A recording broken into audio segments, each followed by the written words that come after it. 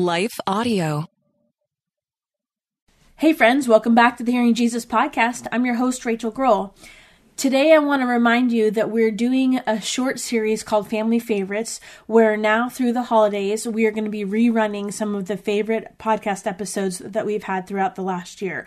Some of you are joining us rather recently with the Psalm series, so you may have missed some of these other series and episodes. And for others of you, I know that I've heard from some of you that you're a little bit behind on the Psalm study, so this will give you a little bit of time to catch up. We are going to pick back up with the Psalm study in January. Thank you so much for those of you that are continuing to study along with us. I just want to say how thankful I am for you, and Merry Christmas. After a quick word from our sponsor, we'll dive into today's episode together. Stay tuned.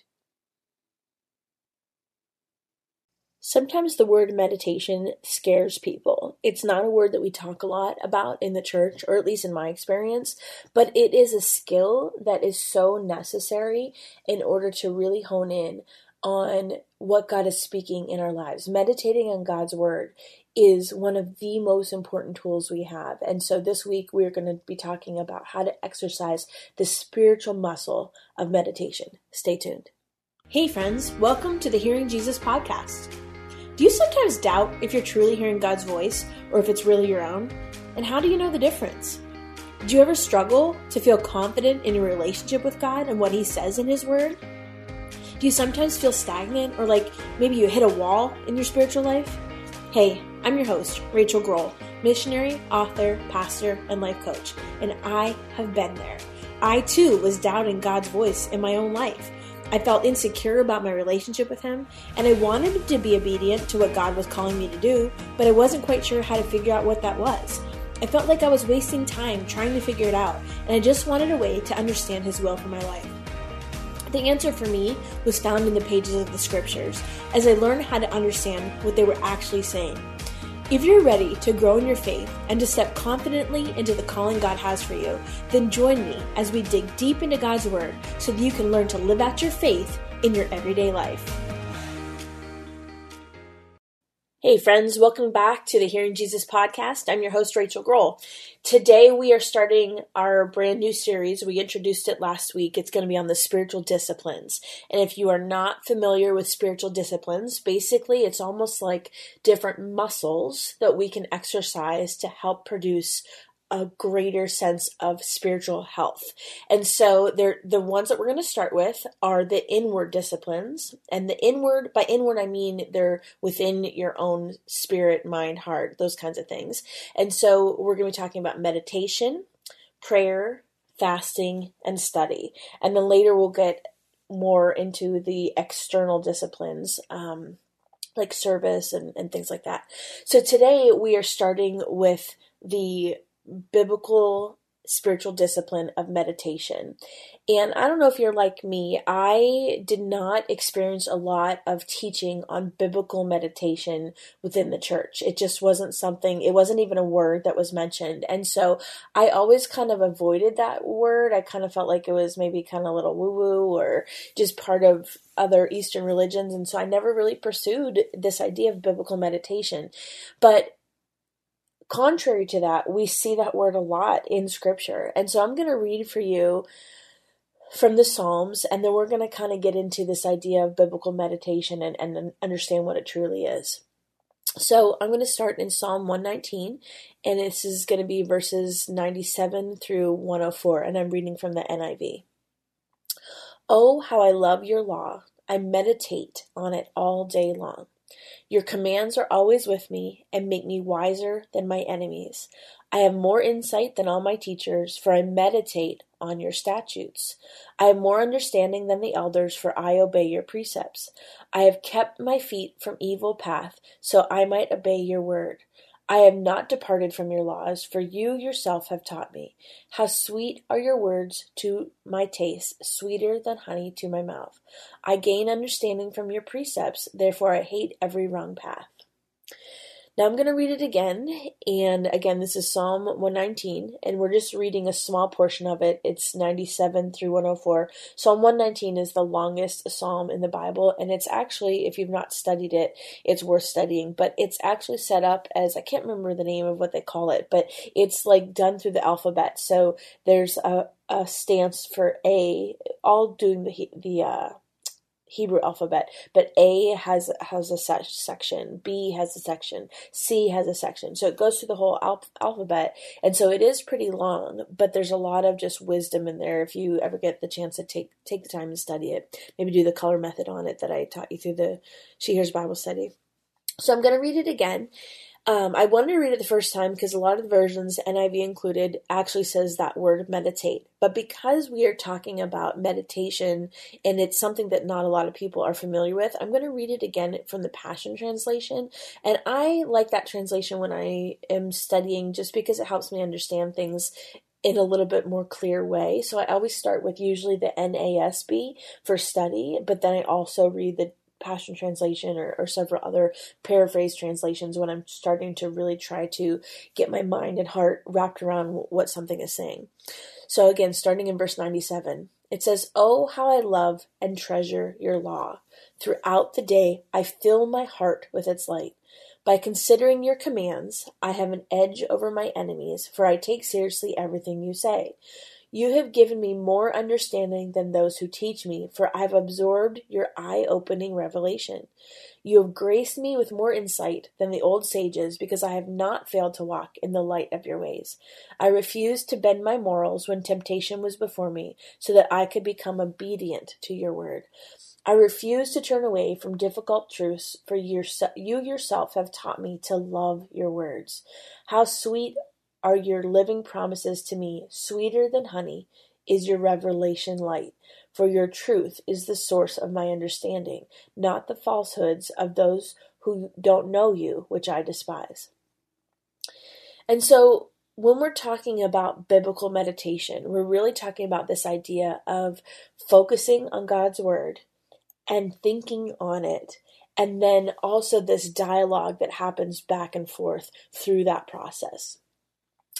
I want to read a quote that I think is really, it was written a long time ago, but it's something that I think really summarizes the reason why we have some issues with this. It says, "In contemporary society, our adversary," meaning our adversary is the enemy, "majors in three things: noise, hurry, and crowds.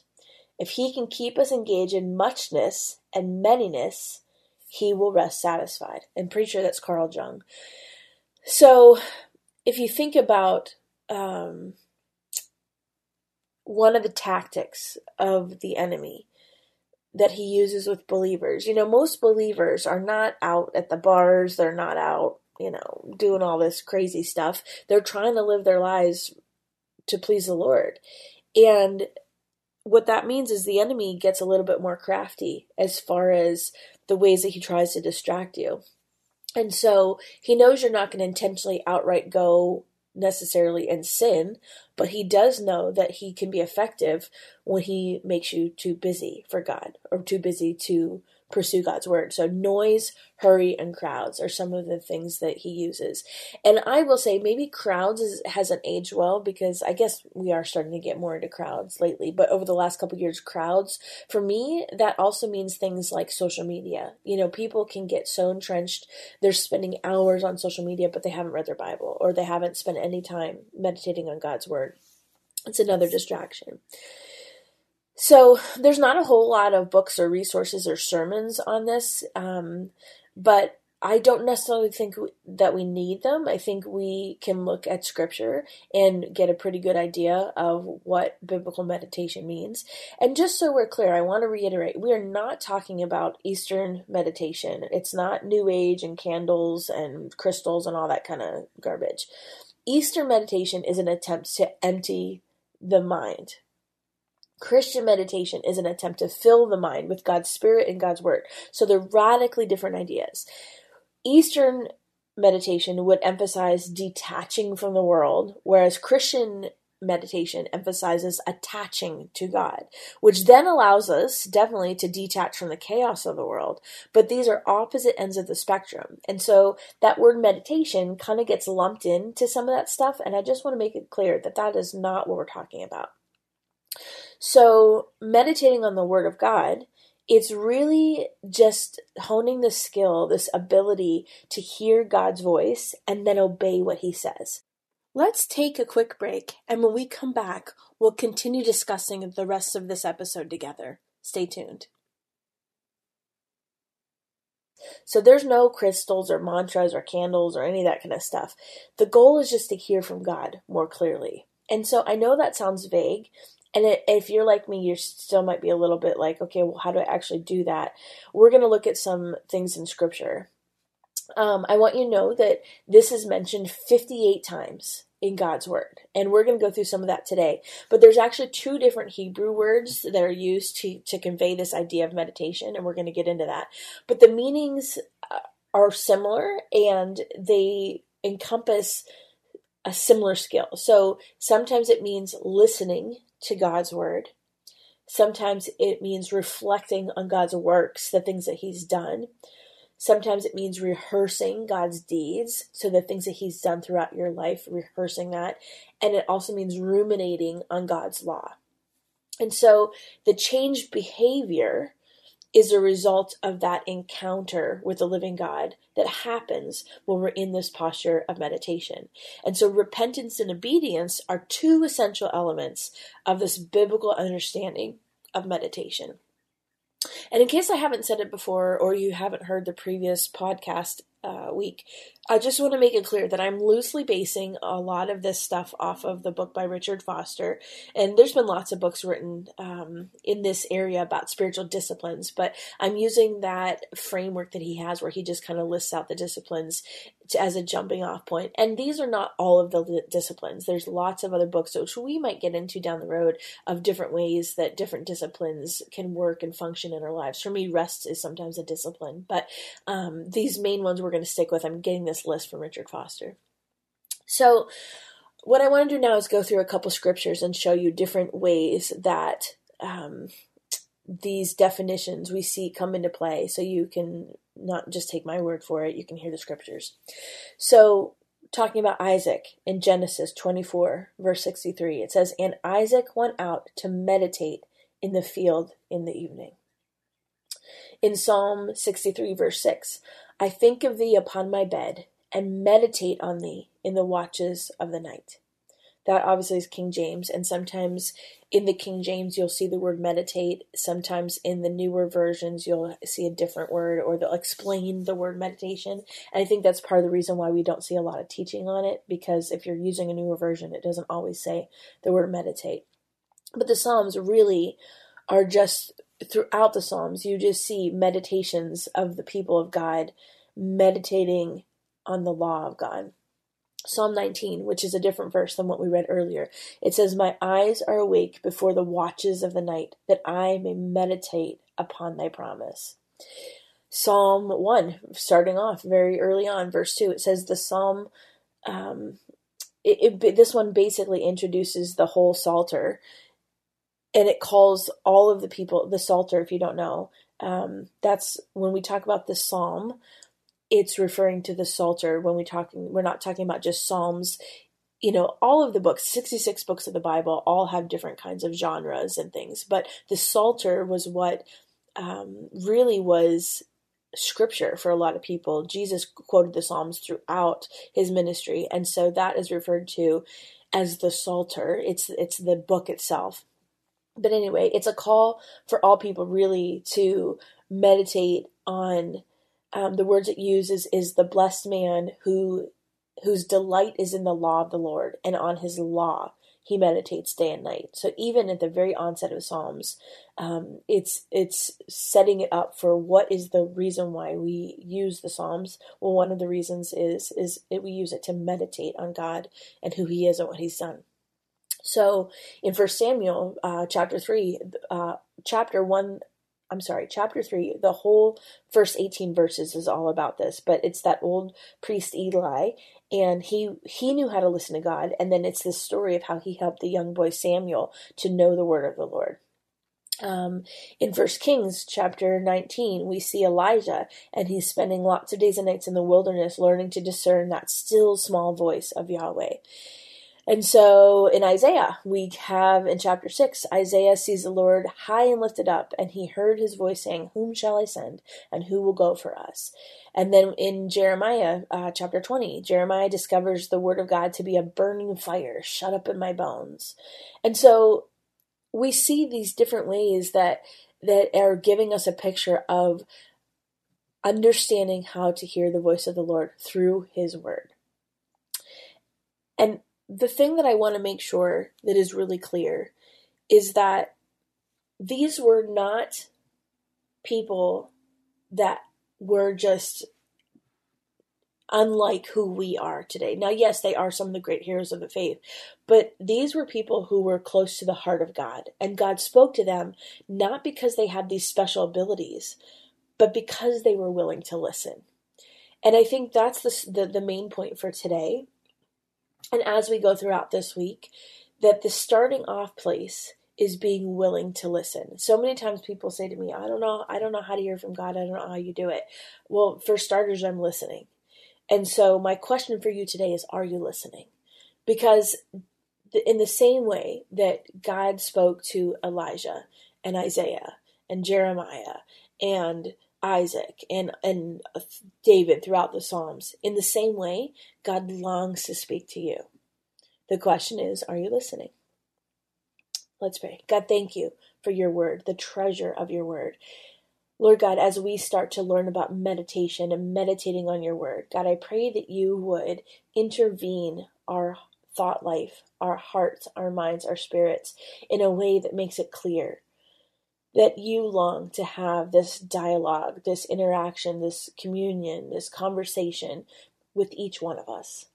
That there is not one of us that you don't long to have this ongoing conversation and relationship with. So Lord, I pray even right now for my friend that is listening today, that you would help them to start to recognize the ways that you are interrupting their life so that they can learn about who you are through your word. God, I thank you and I praise you in all things. Amen. All right, we'll talk to you guys tomorrow. Hey friend, do you feel like you need a little one-on-one? My goal for the She Hears ministry, the Hearing Jesus podcast, all the resources that we have is to really help you learn how to hear God's voice so that you can be confident in your relationship with Him. And if you're struggling to learn how to identify or even overcome the barriers that you have in your life to growth, I want to be able to walk through that with you. Did you know that I'm a Christian life coach? Maybe you're struggling with something and you need some objective biblical insight or opinions. Or maybe you need to work through something that feels just a little bit too heavy to do on your own. I would love to walk through that with you and land on some practical ways to achieve that goal. And so I have some limited coaching opportunities. If you go to shehears.org, there's a section where you can schedule some one-on-one time with me. I have Mondays and Fridays open right now going into the new year. So I pray that if that is something that you need, that you've been praying about, that it would be an opportunity for you to take advantage of some one-on-one time with me. And again, my heart is really to help you lean into whatever it is that God is calling you to do. I pray that that's a blessing for you. I want to take just a second to thank the team at Life Audio for their partnership with us on the podcast. If you go to lifeaudio.com, you'll find dozens of other faith-centered podcasts in their network. They've got shows about prayer, Bible study, parenting, and more.